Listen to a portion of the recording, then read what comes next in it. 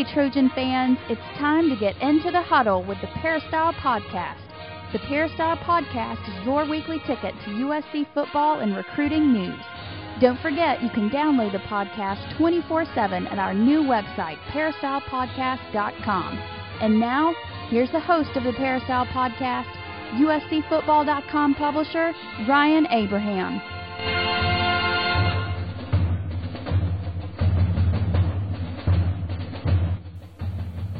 Hello, Trojan fans. Welcome to episode number 293 of the Peristyle Podcast. Today is November 4th. Wow, we're in the month of November 2013. Time change and everything. And I've got a big show for you this week on the Peristyle Podcast. Got Dan Weber coming up a little later on.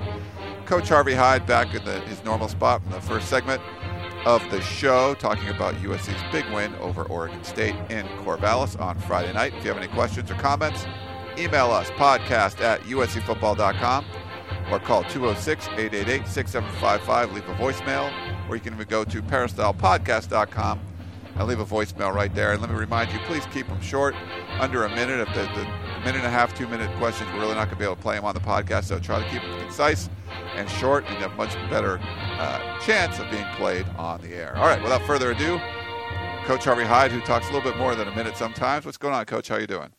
Well, everything's great. I tell you, W can solve everything, especially when you figure you're going to a place where you're an underdog, and the Trojans went up and played on a Friday night, where normally a Thursday or Friday night in Corvallis has made them come home and not in a good mood. And they went up there and got it done, and I felt they were going to get it done. I mentioned it on the pregame show. I think this team is a different football team than it was several weeks ago. It doesn't have the poor me attitude. No one's talking about sanctions. People are talking about injuries as far as just injury reports. There's no excuses any longer. Of course, there's things you need to improve on, and I think this team has become has a different attitude completely, with the offense and defense making adjustments, and I think the roster is now bleeding cardinal and gold. And I think that's what USC football is all about, and that is be who you are. Don't try to be someone else. And I think the USC football team is doing that now. You're a running football team. Your pass comes off of the run. You don't have to throw the football to either receiver 20 times and break records. The whole objective of the football team is to get the W. And when this happens, your line plays better, your backs run better, you become a football team. You keep the defense off the field. And then, there's certain things why they won this football game. They won this football game because they made 2 field goals, and Oregon State missed 2 field goals, one of them being blocked. They made their third down conversions, 7-14, and Oregon State didn't make their third down conversions. They were 2-11. They made adjustments in the secondary and the defense finally, where they've got players playing as skilled that they're good at, where they can cover, and they were able to pressure the quarterback with 4 people. They tried to stunt one time. They audibilized it. They threw a fade rod to Cooks, and Cooks scored a touchdown. So they got away from that. They adjusted. That's what I call it. They adjusted, and they played zone back there, 3 interceptions. And in the third quarter, I tweeted out during the game, I said, the third quarter, whoever wins the third quarter will win the football game. And they did. They scored 10 points. Oregon State scored 0 points. It was 31-14. The time of possession was all USC, 12 additional minutes more of having the football offensively than Oregon State, keeping Oregon State's offense off the field. So the turnovers, and I think the thing that brought the crowd out, they took the crowd out of the game and stunned Oregon State by their first touchdown pass in the first play for 71 yards to Marquise Lee, stunned everyone. And then when they had an opportunity to watch Buck Allen run, everybody are trying to say, who's Buck Allen? Well, I watched Buck Allen in the spring, and there was no question in my mind he was a football player. Just when was he going to get his turn? And he got his turn. He scored 5 touchdowns now. He's one of the biggest backs. He's one of the fastest players on the team. And every single time he plays, he gets better. And I think that's what backs have to do. You have to give backs playing opportunities where they get in a rhythm and they watch the line blocking, they get a feel of it. And the offensive line, with the combination now playing the offensive line, I like it. I like Turek at right tackle. I like Walker at right guard. I like Martin at center. Martinez over on the left side with Wheeler. And I thought they had their best game. They played well.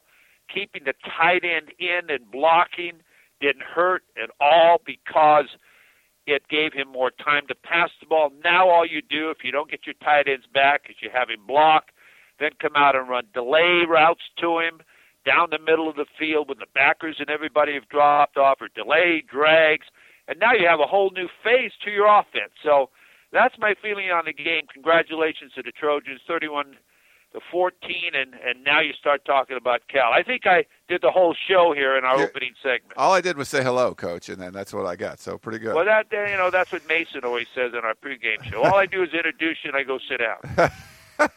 Well, before we jump in any more, there's definitely more show coming. I want to thank our sponsor, Southern California Tickets. sctickets.com is the website, or you can call them at 1-800-888-7287 if you need tickets for anything. I hear a Book of Mormon's coming out in L.A.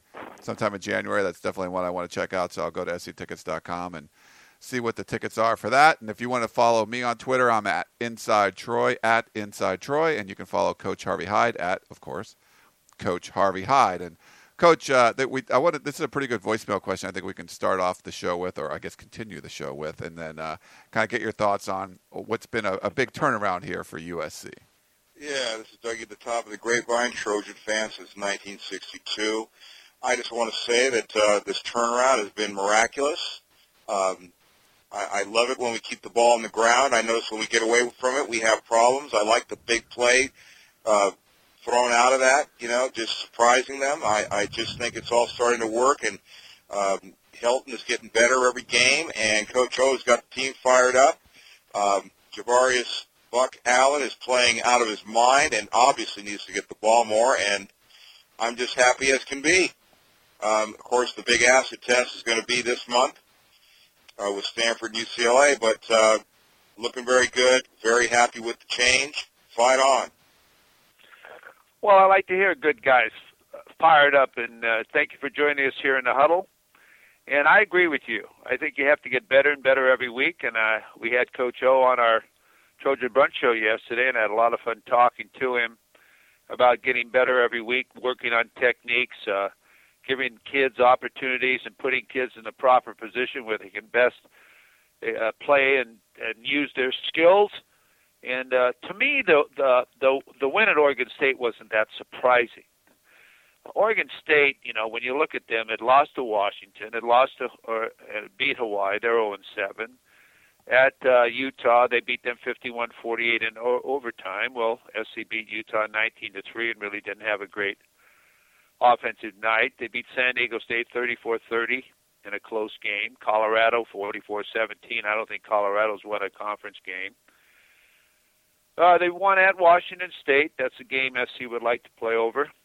And they beat Cal 49-17 before they beat Stanford 20-12, and they had to hang on to beat Stanford. Stanford beat them, and really Stanford had to hang on because Oregon State was going to score. They had 3 shots in the goal line, didn't make it. So when you take comparable scores, and don't get me wrong, comparable scores don't win football games, but USC actually handled Oregon State easier than Stanford did. So I think that USC's future is going to be very bright as long as they continue to know who you are and be who you are. Oregon State's got to still play ASU, Washington, and Oregon. Well, SC's got, UCLA, of course. They've got Colorado. They've got Stanford, and they got Cal. So USC's in a good position. I would think that if they keep improving, they can get one or both Stanford and UCLA. Now, you don't want to look ahead, but you want to look at improvement and getting some players back. I think what's happening, you're going to get some players back in a hurry, but these young players have really stepped up and played well. and you're getting better because they're getting turns, and Buck Allen's getting turns. How many turns do you think Buck Allen would have had if Madden would have been ready to play? So you look at all these things that are positive in the football program. How about the play that Grimble made when he went on the interception, when he went full speed all the way across the field and knocked the guy out of bounds, and they had to go to replay to see if he got in or not? You don't have to pursue like that, but you're playing at a different level. And these are the type of things you got to improve on. And, of course, the penalty portion of it, you're never happy with penalties. But I'm sorry I jumped off the question, but, hey, thank you for your call. No problem, Hey, Coach. you can't shut me up today after a win, okay? No, you're happy. That's great. It's great to see. I mean, I think USC fans should be happy after this. It was a big win, and the last 2 weeks have been really big wins for the program, setting it up for this last 4 games where, 2 winnable games and then 2 games that it'll be very interesting to see what happens. And it could, a lot of different ways this could go. But so, yeah, no worries. We understand your enthusiasm, Coach. Melvin had a question. After seeing how well the USC running game works, whether it is with Trey Madden, Silas Redd, Justin Davis, or Buck Allen, do you think USC can run on Stanford to the point that the run game can win the game for USC via ball control and effectively use the play-action pass, or is Stanford still too physical for USC? That's from Melvin. Well, Stanford's lost one of their great defensive players in Campbell, number 93. He really is a great player. Can they still? Anybody can, but you have to be able to do what you can do, and you have to do what you do well. You have to continually mix it up. And if you are a running football team, you don't get away from it. You're not going to score a touchdown in every running play. Stanford does it. You've got to be able to continue with your game plan and keep pounding in there, and eventually you get that play. You saw it when Stanford played a couple of weeks ago when they kept pounding in there, and all of a sudden they break it for a big play. So you've got to believe in who you are and get it done and get people to step up in there, and then your play-action pass works.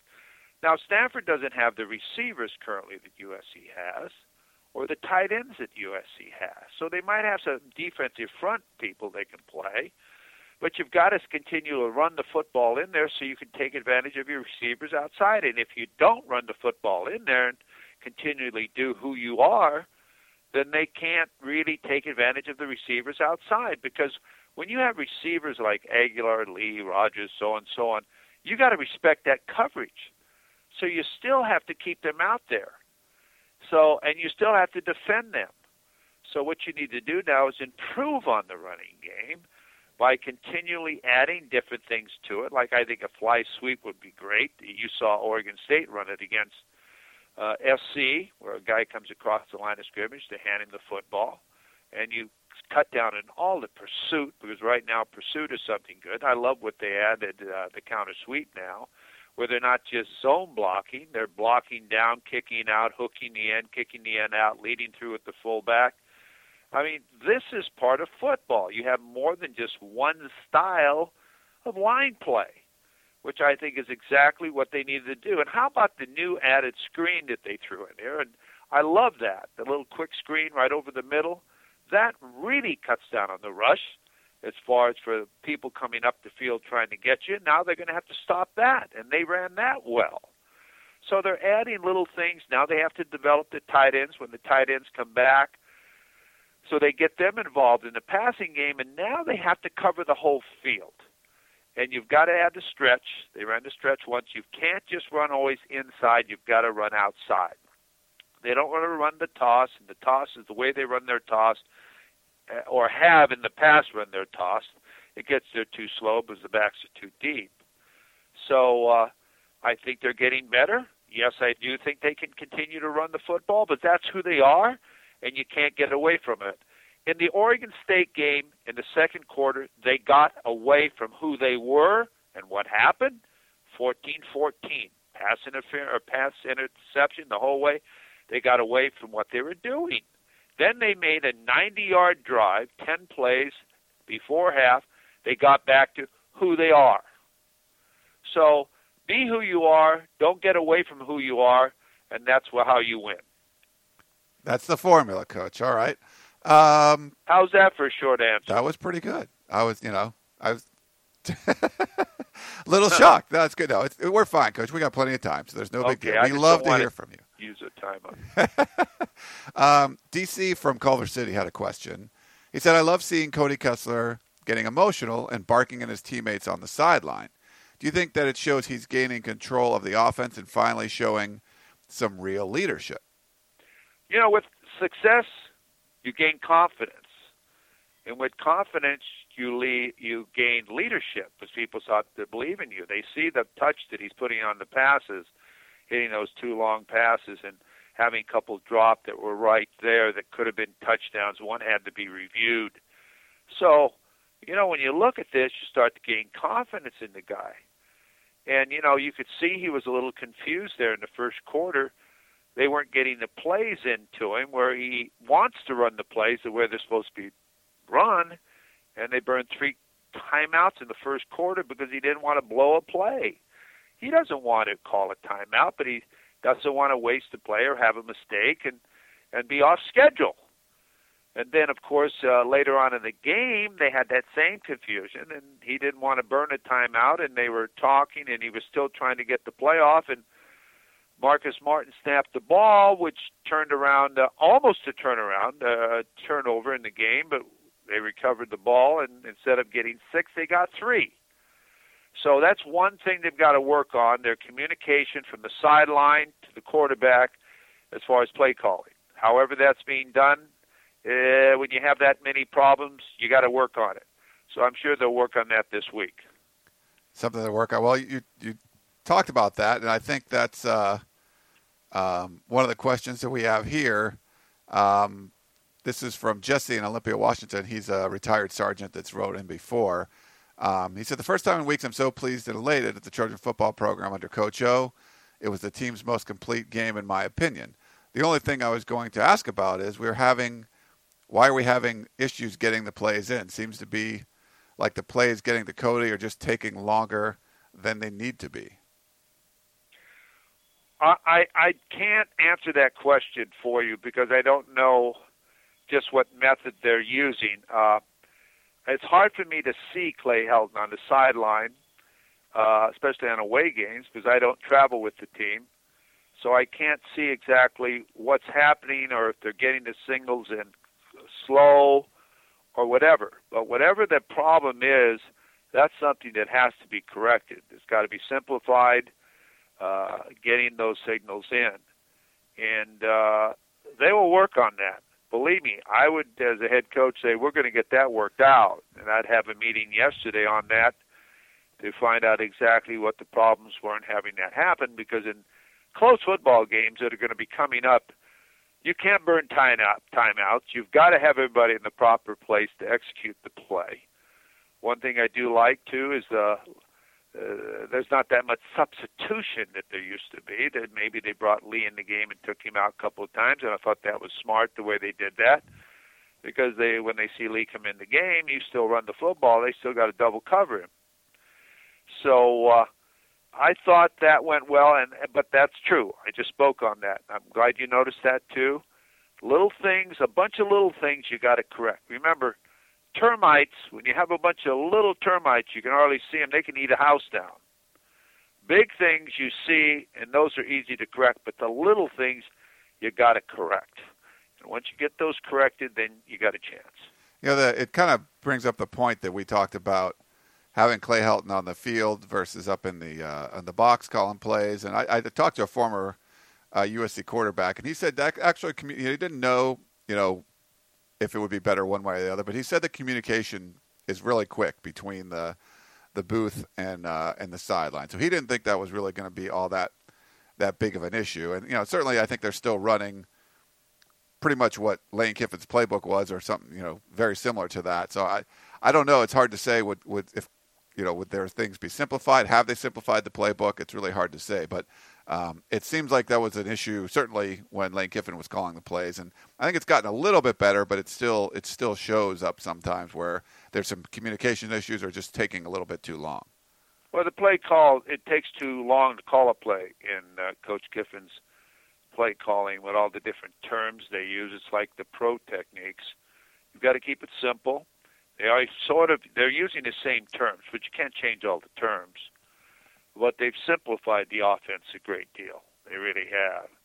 They've taken a lot out of it, and they've made things more part of a series. You've always heard me talk about series. You got to have a series. Well, there wasn't really any series established in Coach Gibson's offense. I mean, I called it the 31 flavor offense, one of every play in the history of football, and just play. And you know, that's I didn't understand it. I wanted to hear him explain the thoughts of it.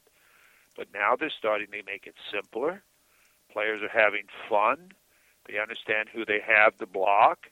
Now they just got to get the plays in on time. And these are little things that will make you a better football team. You got to be fortunate you could overcome those things this past game. And how could you overcome them? You know why? Because you're a better football team.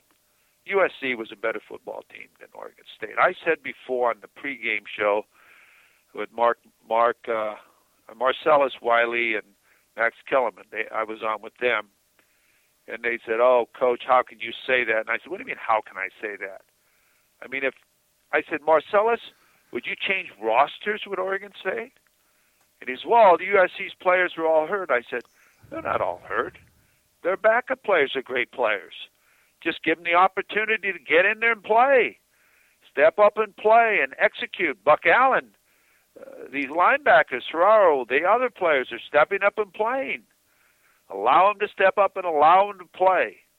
And these players are great players, and they'll be able to do that. Make things happen. And now they're starting to have some playmakers. Remember, you kept hearing me say, somebody's got to make a play. You got to have some playmakers. Well, you know who's making plays? Buck Allen's making some plays.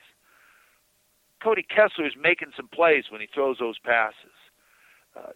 The secondary are making some plays when they intercept 3 passes.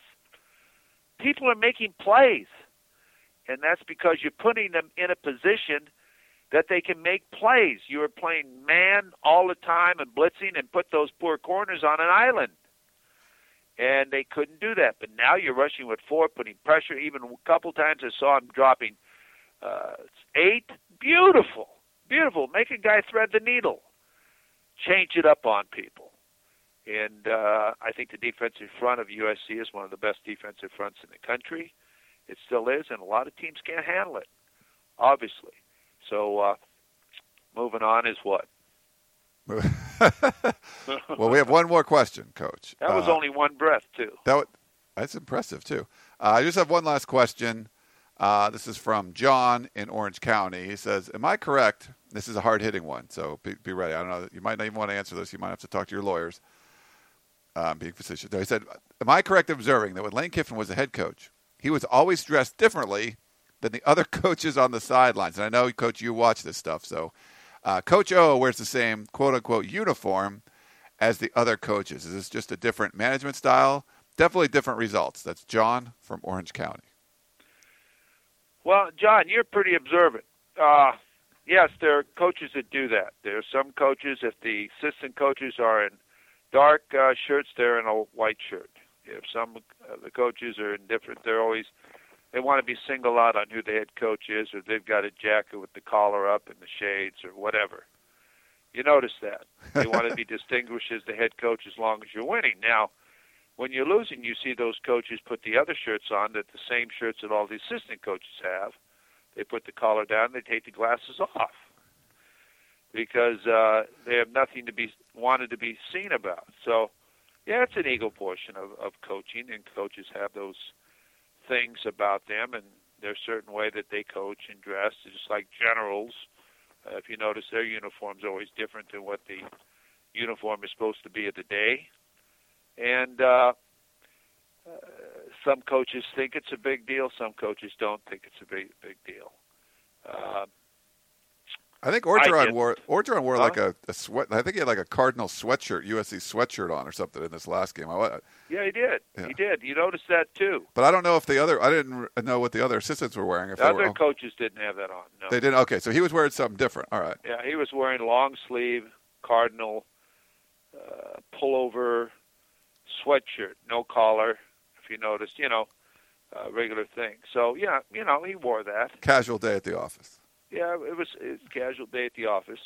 And but yes, Coach Kiffin used to walk in on our walkthrough, the walkthrough at the Coliseum, in a 3-piece suit, 2-piece suit.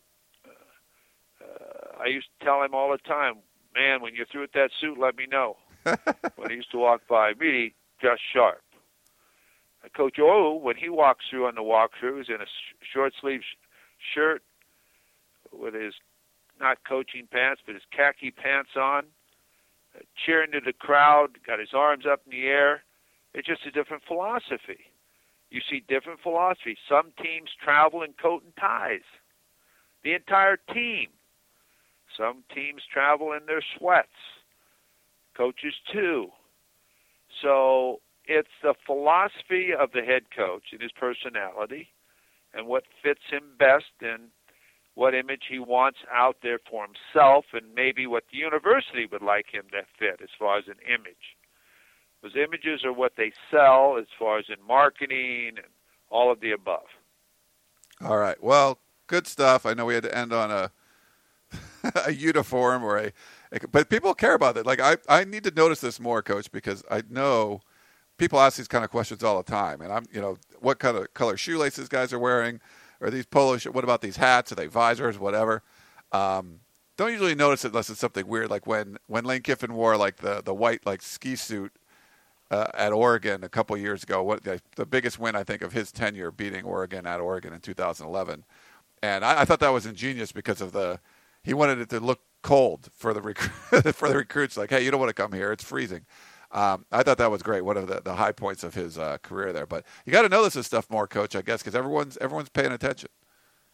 Well, yeah, people do. And if you have questions like that, please call in or write in or whatever you do, and we'll be happy to answer them. And I'll just give you my experiences with them. I've told you on the air a lot of my experiences and how you set examples to players and teams before games on what you wear and how you act and how kids observe how the head coach looks or feels and his confidence and what he says during the week to you as a player or to a team and what he says in the media. Because kids read all this stuff in the media. Kids read all of these websites. Kids read about all this stuff that's going on. And so they read into what he's trying to pass on and what he means by it. So they got to stay focused, and we'll see what happens at Cal. Cal's a very important game for USC because you want to continue the momentum and the confidence and get ready for Stanford, but you don't want to talk about Stanford. Stanford's got enough on its hands this weekend on Thursday night against Oregon, which would be a great game. So SC's got to hope they go up to Cal, they go up there and get well, they have a good game, and Stanford's coming off an Oregon game, which is going to take a huge effort by them, and maybe USC can capitalize on that. Yeah, they do get a couple extra days to rest, but yeah, can't look ahead. The team is definitely not good enough that you could look ahead, but if there's a winnable game on the schedule, Cal certainly looks like that would be it. Yeah, I'm going to tell you something. This is not a bad football team. When you go back and you look at this football team, beginning of the year, if they are who they are and do what they're supposed to do, they beat Washington State, okay? They damn near beat Notre Dame, which is too bad they didn't beat Notre Dame. And then the other game, Arizona State, I'll give that to Arizona State, okay? They outplayed the Trojans. They did. That was a changing of the guard that night. But when you look back, if you hadn't lost to Washington State, maybe there wouldn't have been a changing of the guard. So you just march forward, you don't look back, and you count them up as you go. All right. Well, great stuff, Coach. Thanks again for coming on the show, and we're back in the normal time slot there. We'll look forward to talking to you next week after USC plays Cal. And thank you very much, guys, and look forward to being back with you next week. And thanks to Southern California Tickets and everyone else. We'll be back in a minute or so with Dan Weber talking more USC football. Fight on, Trojan fans. We're all very excited about this season. My name is Louis Tanguay, and I'm the Managing Director of Circle Marketing. Like USC, Circle Marketing has a long track record of success. Ours hasn't been on the football field, though. We have been very successful in helping the small businesses of America get the kind of marketing strategy and support previously only affordable by large companies. For example, by going to circlemarketing.com, you can view our portfolio, read our case studies, and see how we were able to increase business by 90%, grow social media followings by 10 times what it was when we started, and how our websites and marketing strategies have helped our small businesses reach and exceed all of their marketing goals time and time again. So, come visit CircleMarketing.com today, read our case studies and testimonials, and see what we've done for other small businesses like yours. Then, contact us and find out what we can do to help your small business too. Circle Marketing, the company that fights on for your small business. We are back here on the Peristyle Podcast. We got Dan Weber, who was up in Corvallis over the weekend, checking out USC's victory over Oregon State. Dan, what's going on? How you doing? Pretty good. It's like old times, except not the old times at Corvallis. It was like old times other places for those teams in the Pete Carroll years. But that was fun. Everybody, I think, from USC, it reminded me. First game I ever saw at USC, 2001. I ever saw since I moved here, and I wasn't covering them yet. But my wife was for the LA Times. It was at Tucson. And they made a couple of plays in that first Pete Carroll team and came from behind and big interception and won the game. And they had the big celebration with the band after the game, and the fans stayed there in the corner of the end zone. And I remember I didn't remember having seen anybody else do it quite like that. And it was, that was a lot of fun. And I thought, okay, this looks like kind of a cool place the way they do this. And Friday night, you kind of had that same feeling where, this is fun. And especially fun when there's nobody from the other team left and nobody, yelling at you except for a few people watching all the USC people having fun. It really was kind of a return to what you had remembered made USC so special once Pete's run got started. Yeah, to me, it seemed like I don't know. I mean, obviously USC won the game. It was a tough opponent. It was a tough place to play. But you didn't look at the game and say, wow, USC just played they just played really well. I think they played decent. But did you feel that they played great? I don't think they played great, but they still played good enough to win the game and win it convincingly. Yeah, I think that was the way actually a lot of Pete's teams played. I don't think, there were the ups and downs, and Oregon State came back and tied them at 14 and the pick six, but what was different was the ability to say, okay, we're going to just take the ball, run it right at you, and there's nothing you can do, or the thinking on USC's kids that don't kid yourself, you're not coming back and taking this game away from us. We worked too hard. I mean, after the game, when you talk to the players, it was a lot of that, we've worked too hard. We're not going to let you, get back in this game, not really. And it was that sense of how USC used to do it, where you didn't have to play great, but you just were better. I mean, you just, we're kind of, you weren't going to be beat. You weren't going to give in. And that's exactly, and that someone was going to make a play. I thought the other night, the thing you saw was playmakers stepped up. Guys, that was a big theme of Pete's run, of guys making plays. And you saw it, from Buck Allen to Silas Redd to the secondary guys, one after another.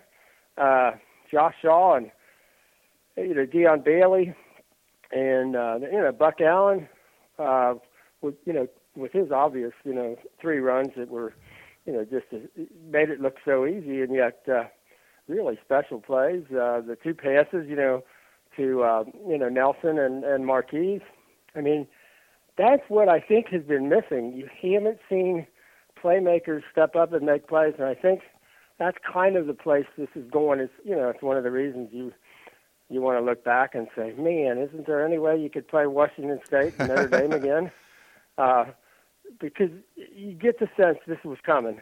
I thought they had coached them up so well during the week in terms of going hard, going fast, but not, trying to run 100 different plays and not trying to, be the, having the whole focus on the play caller, but on the play execution and on the confidence level and on the willingness to do things that if you were scouting USC, you wouldn't have been ready for those two passes to start each half. It's just, there's no way you're looking for that. So here's a team, they used fewer plays, but they were much more difficult to defend. I mean, much more. I would think if I'm the defensive coordinator for Oregon State, I think, man, this is not a good night for me to have to try to come up with a defensive game plan, because USC was able to do different things. And one of the things that USC can do, if they can run the ball, then they can throw the ball deep.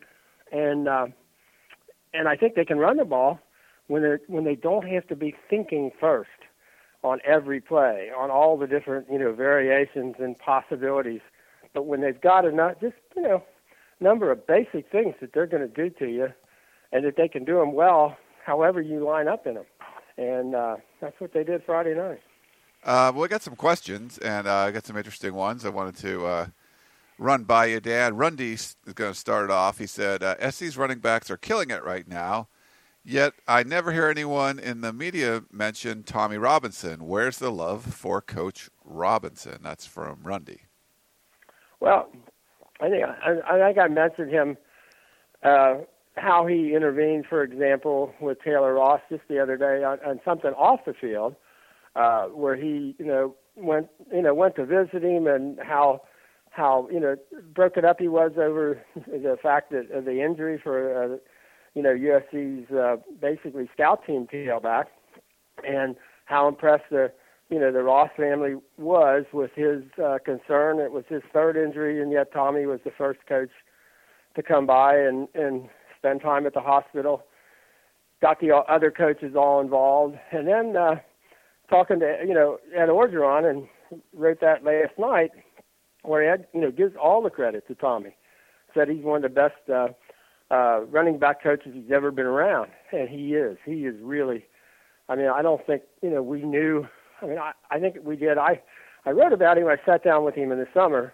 and with his history that, started back when he was kid in Alabama and admiring Bear Bryant so much, and he played for a guy who coached at Kentucky that I knew, and he's just kind of old school Southern guy, but he spent some time in the NFL. He came from the Arizona Cardinals, but he had coached at places like Miami when they were really good, and I think he's going to be a factor, not only in being smart and tough, but from what I understand, with the kids they're recruiting, he's become a real factor. He's just what a solid guy. You can't say enough good things about him. It's not just an accident that those running backs are playing like they are, and he's the guy responsible for Buck Allen. I know there were a few of us who were Buck Allen guys, for a long time. But once Tommy got here, the whole approach to Buck changed. And Tommy was the guy who Ed said, as soon as Ed took over, Tommy said, Buck, I love Buck. We got to play Buck. We got to figure out a way to get him in there. So Tommy's getting his credit, and just the way the players are playing for him, the way he's been able to, introduce, they're running 4 tailbacks now. Obviously, Trey only had the one carry, and smartly, I think, decided that there's no sense in, risking further injury. And Ty Isaac might have, been in a couple of situations where wasn't exactly the right time. But I think you have to take, sometimes you have to take the bad with the good, just to incorporate everybody in there. Everybody feels like they've got a role now. This is a team, that just lost DJ Morgan for the year, and Justin Davis, as good as he is also gone for the year.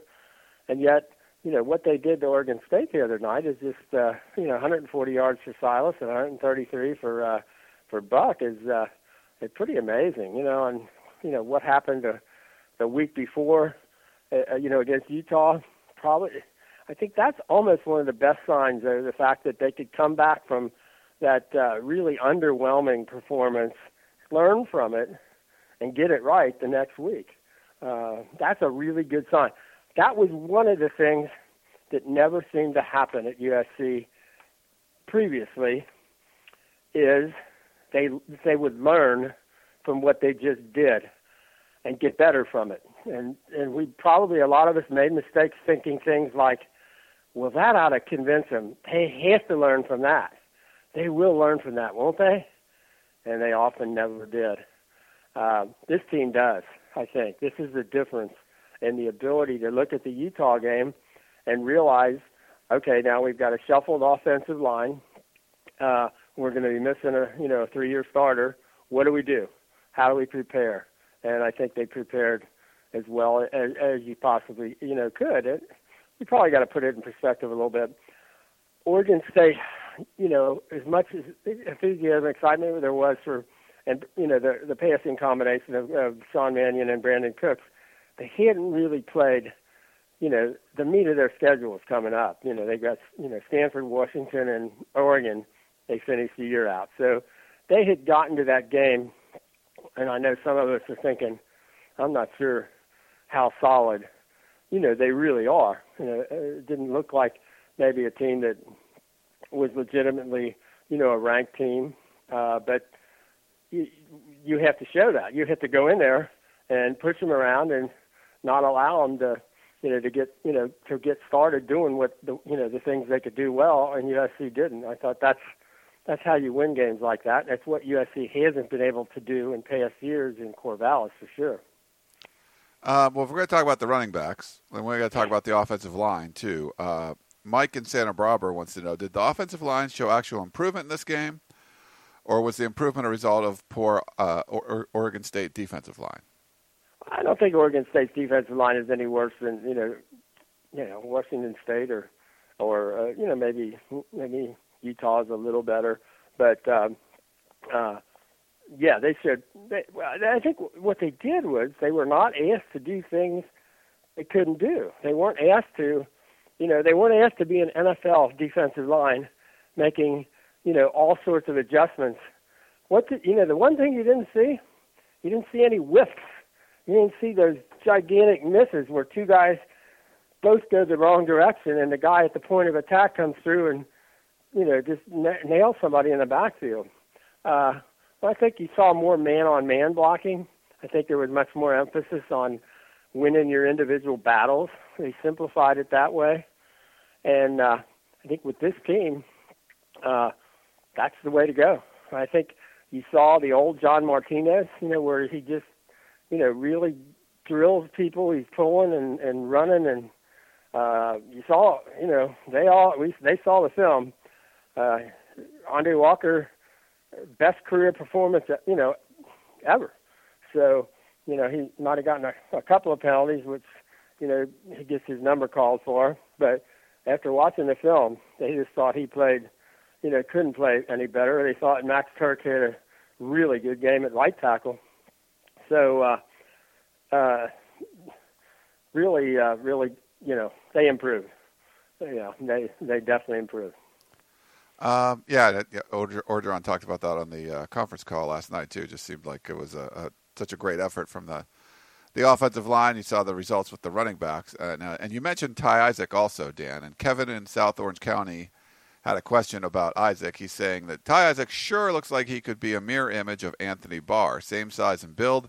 Any chance that coaches say that to him this offseason and move him to defense? I'll be honest. I've seen Anthony Barr up close. I don't, and I like Ty, and he's a really, really good-looking athlete. But Anthony Barr, there are very few people in the country who are, you would say are a mirror image of Anthony Barr. Could he be there? I'm not sure. I don't get the sense that there's that desire to go over, to defense for Ty. I mean, it's an interesting thought, and I guess might be determined somewhat by now that we're seeing Scott Starr back, and I thought Jabari Ruffin looked like he was in the mix pretty well the other night. So, I don't absolutely have a feeling of that's the way, Ty's going to want to go. He looks more like a big, upright finesse, a finesse guy in a big body. And I think he's somebody who catches the ball well, and I think there are going to be things you can do with him as he gets more and more experience. I do think probably a couple of the play calls when he was in probably weren't the ideal calls to make in the situation where he found himself. But with this person, with these numbers and all that, I think USC has to be open to anything that makes sense. But I think a lot of it will be, is determined by the player's own, wishes and feeling.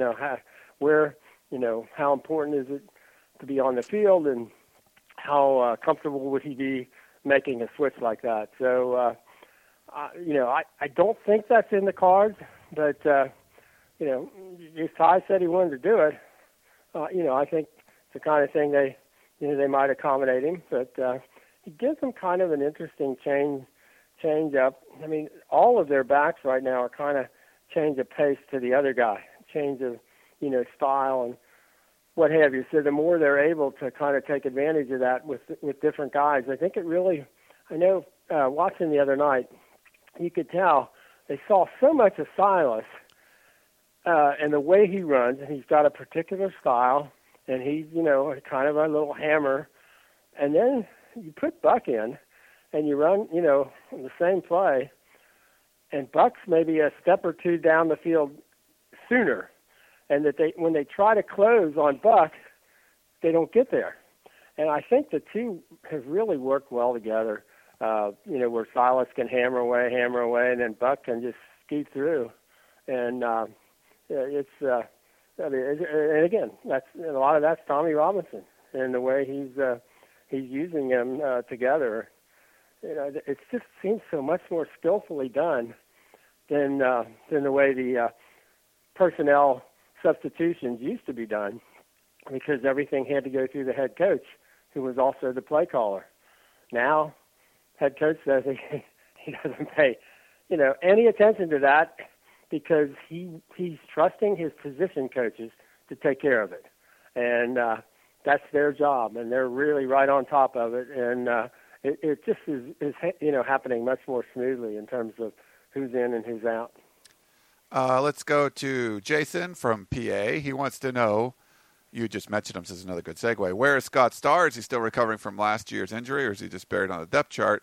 And he also wants to know if Justin Davis or Lamar Dawson can apply for medical red shirts this year.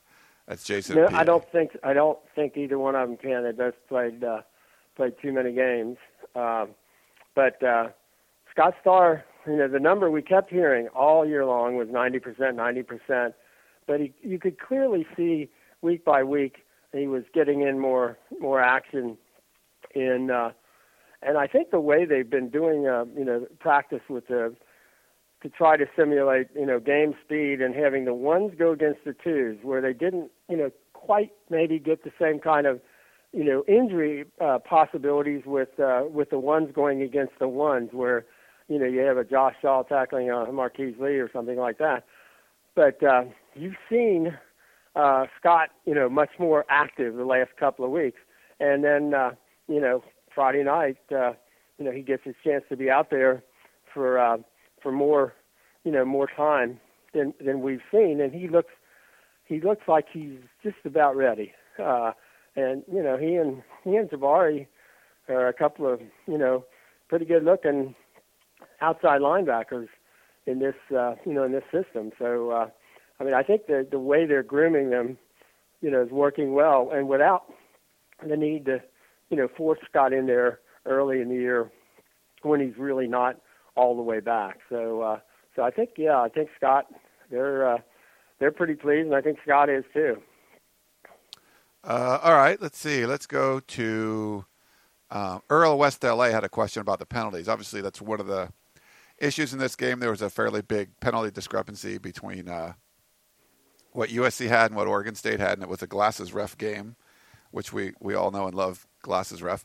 But he wants to know what's up with the hands to the face penalties. He couldn't really see them on TV, and it seemed to be in places where you don't normally see those penalties. I don't disagree at all. I mean, this is a game where the first thing that we noticed was, when Marcus Martin's out, he's got a bloody nose. I mean, the only way you get a bloody nose in a game like that is somebody, sticks their hand in your face and punches you. Well, there was no call on that, so he's out for a couple of plays, and Abe Markowitz is in. And then they finally get around to making some calls, and they're mystery calls on USC kids, on plays. You absolutely, and of course, they didn't ever run them back, which meant, the ESPN crew couldn't find them either on video. Or maybe they didn't want to run them back because it would have damaged the narrative of the ESPN announcers as I watched the replay about how there should have been more penalties on USC. Yeah, at the time, I guess in the game, it was 6 penalties for USC to 0 for Oregon State. They wanted more penalties on USC. And Glasses Ref has there ever been a guy, really, he should get what's the Actors Union? He needs to get a card for the Actors Union. There's a guy, he wants to be on the stage. Does anybody ever seem to enjoy calling out the penalties more than Jay Strickers? I don't think so. But again, that was always the way it was with Pete, and you just have to be good enough so that doesn't matter. And you just laugh at it and you say, and nothing you're going to be able to do about it. We're not going to let it, slow us down.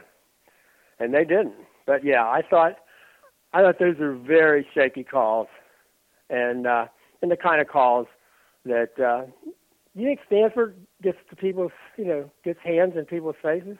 You think they ever get called for? It's a USC curse, and it has been for the years. And these guys have brought up in this system in the Pac-12 officiating, and they know you're allowed to do that. You're encouraged to do that. It's what they do. It's who they are, and USC just has to live with it. But mystery, yeah. Mystery penalties. All right. Let's go. Boyd in San Ramon. Any insight into the relationship between Coach Ed Orgeron and Coach Clancy Pendergast? Does Orgeron like the new 5-2 or 3-4 defense? And if made permanent head coach, do you think he would stick with Pendergast and the 5-2? First time I asked Ed that question, I asked probably February. I don't even think they were in spring ball yet. They weren't. They were just going over what Clancy was doing.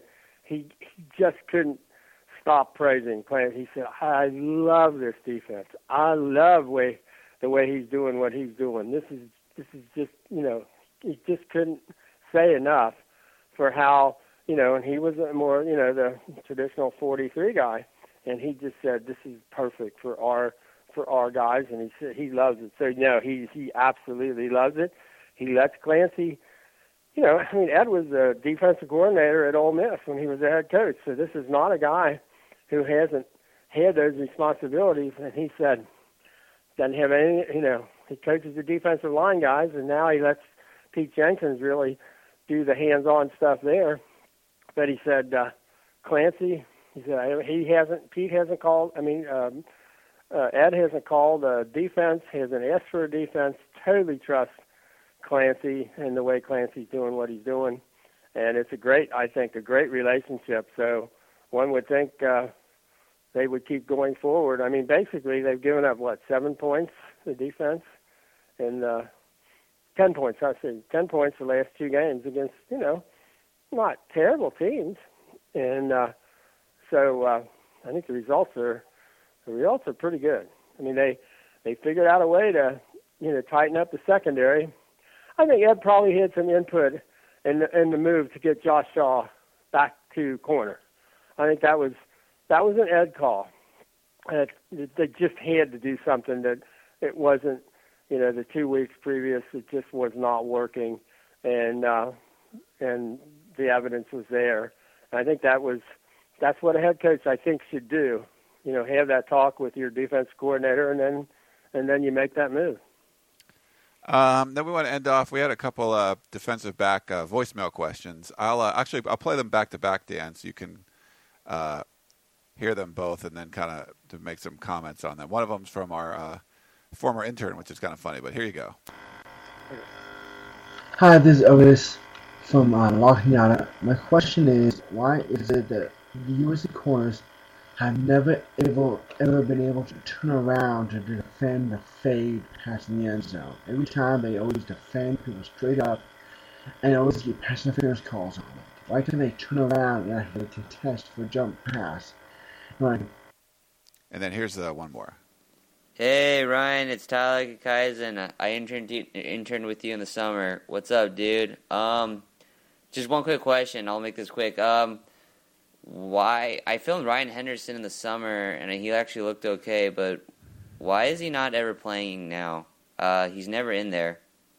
Okay, thanks. Hope to see you soon, dude. Thanks, Tyler. Hey, dude. Yeah, Tyler.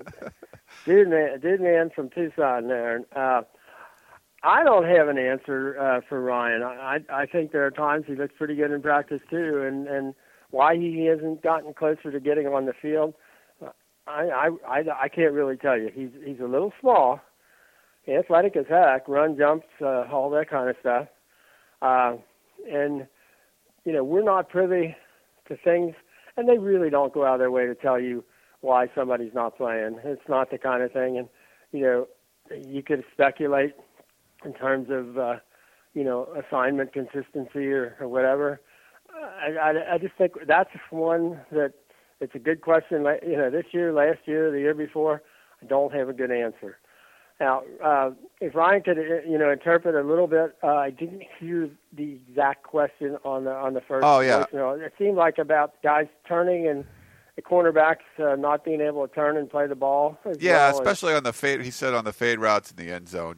I think we've seen this for a while though. But why aren't DBs going and looking for the ball and playing the ball? Well, I think that's what they actually. There was one play like that. I don't know. The one that Kevon fell down on, didn't get his hips turned, didn't get his legs underneath him, and the only one. I mean, I think, and Ed said that the thing they did last week is they really worked hard on position and angles in the secondary. I mean, you see very few plays where, like in the old days, where there wasn't another, USC guy in a zip code with the receiver, and that's not happening now. I mean, there were times there were 4 USC defenders around the receiver. The way they played them in the red zone, I mean, it looked like to me they had really good angles. I mean, this is a team. I mean, Brandon Cooks, and I don't disagree with the coaches. He is probably the most explosive receiver in the country, or awfully close to the most explosive, dynamic receiver in the country. And he couldn't get any separation other than the one play where Kevon, slipped and wasn't looking for it and didn't get turned correctly. But that's the only time we saw that in the game. So to me, that's a tremendous improvement in something where they really needed to improve. But they've really been working on technique with those guys. Really, really working on technique. All right. Well, great stuff, Dan, and hope you enjoyed your trip up to Corvallis. Yeah, finally. Now Berkeley. Yeah. I mean, I tell you, this is why it was such a good job coaching. They had given these kids a picture of, we want you to silence this stadium and then send them home early.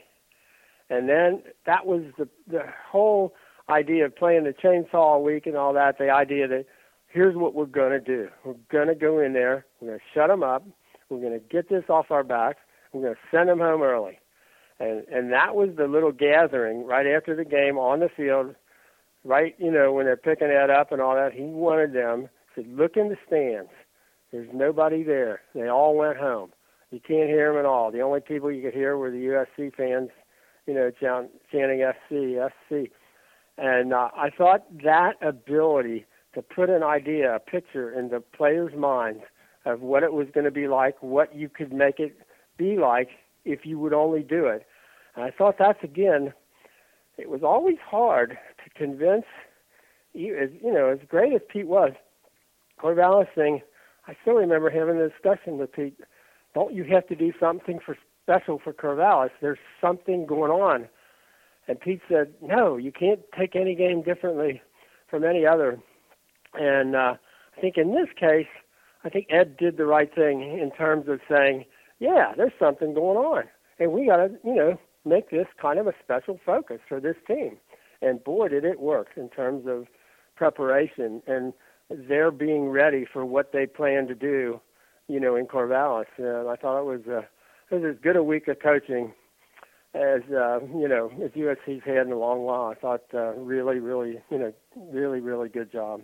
Couldn't agree more. Great job by Orgeron and staff there. So big win, and now there's some. It's interesting. You look at the last few games, some winnable games, couple winnable games, and then a couple that could go either way. It depends how this falls. It could be a really interesting end of the season for USC. Yeah, and I do think you can't go back and change things, but I don't think there's anybody who thinks that if the game next week was Washington State or the game next week was Notre Dame, how those might turn out at this point in time. Now, you can't change them, but there is a way that you can make the case, and I know people will say, that's sunshine pumping. Yeah, but it's also more realistic in some ways that you could be looking at this.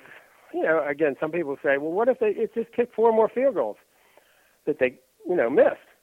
They're 8-1.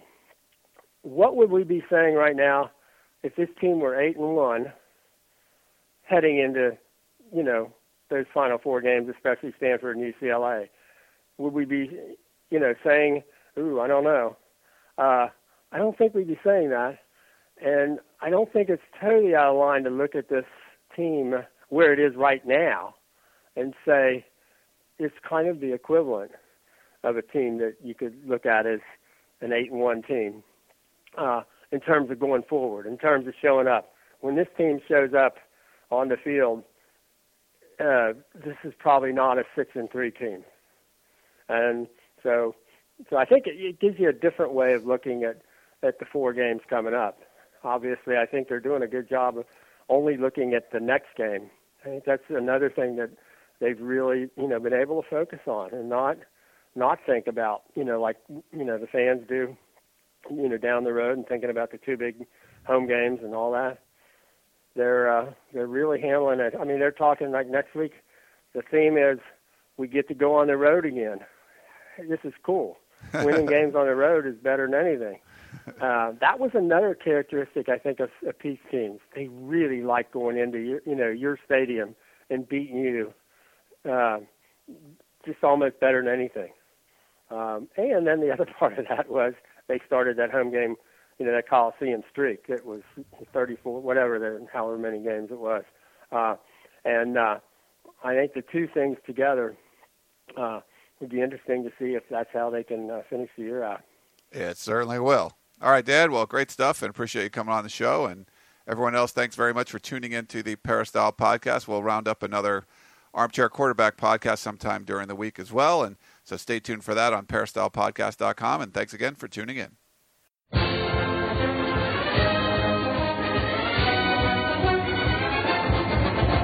You've been listening to the Peristyle Podcast presented by USCFootball.com. Be sure to tune in next week for the latest news on Trojan football and recruiting. And don't forget, you can automatically download the podcast directly to your iPod or MP3 player for free. Just click the iTunes link on peristylepodcast.com or search for Peristyle Podcast at the iTunes Music Store.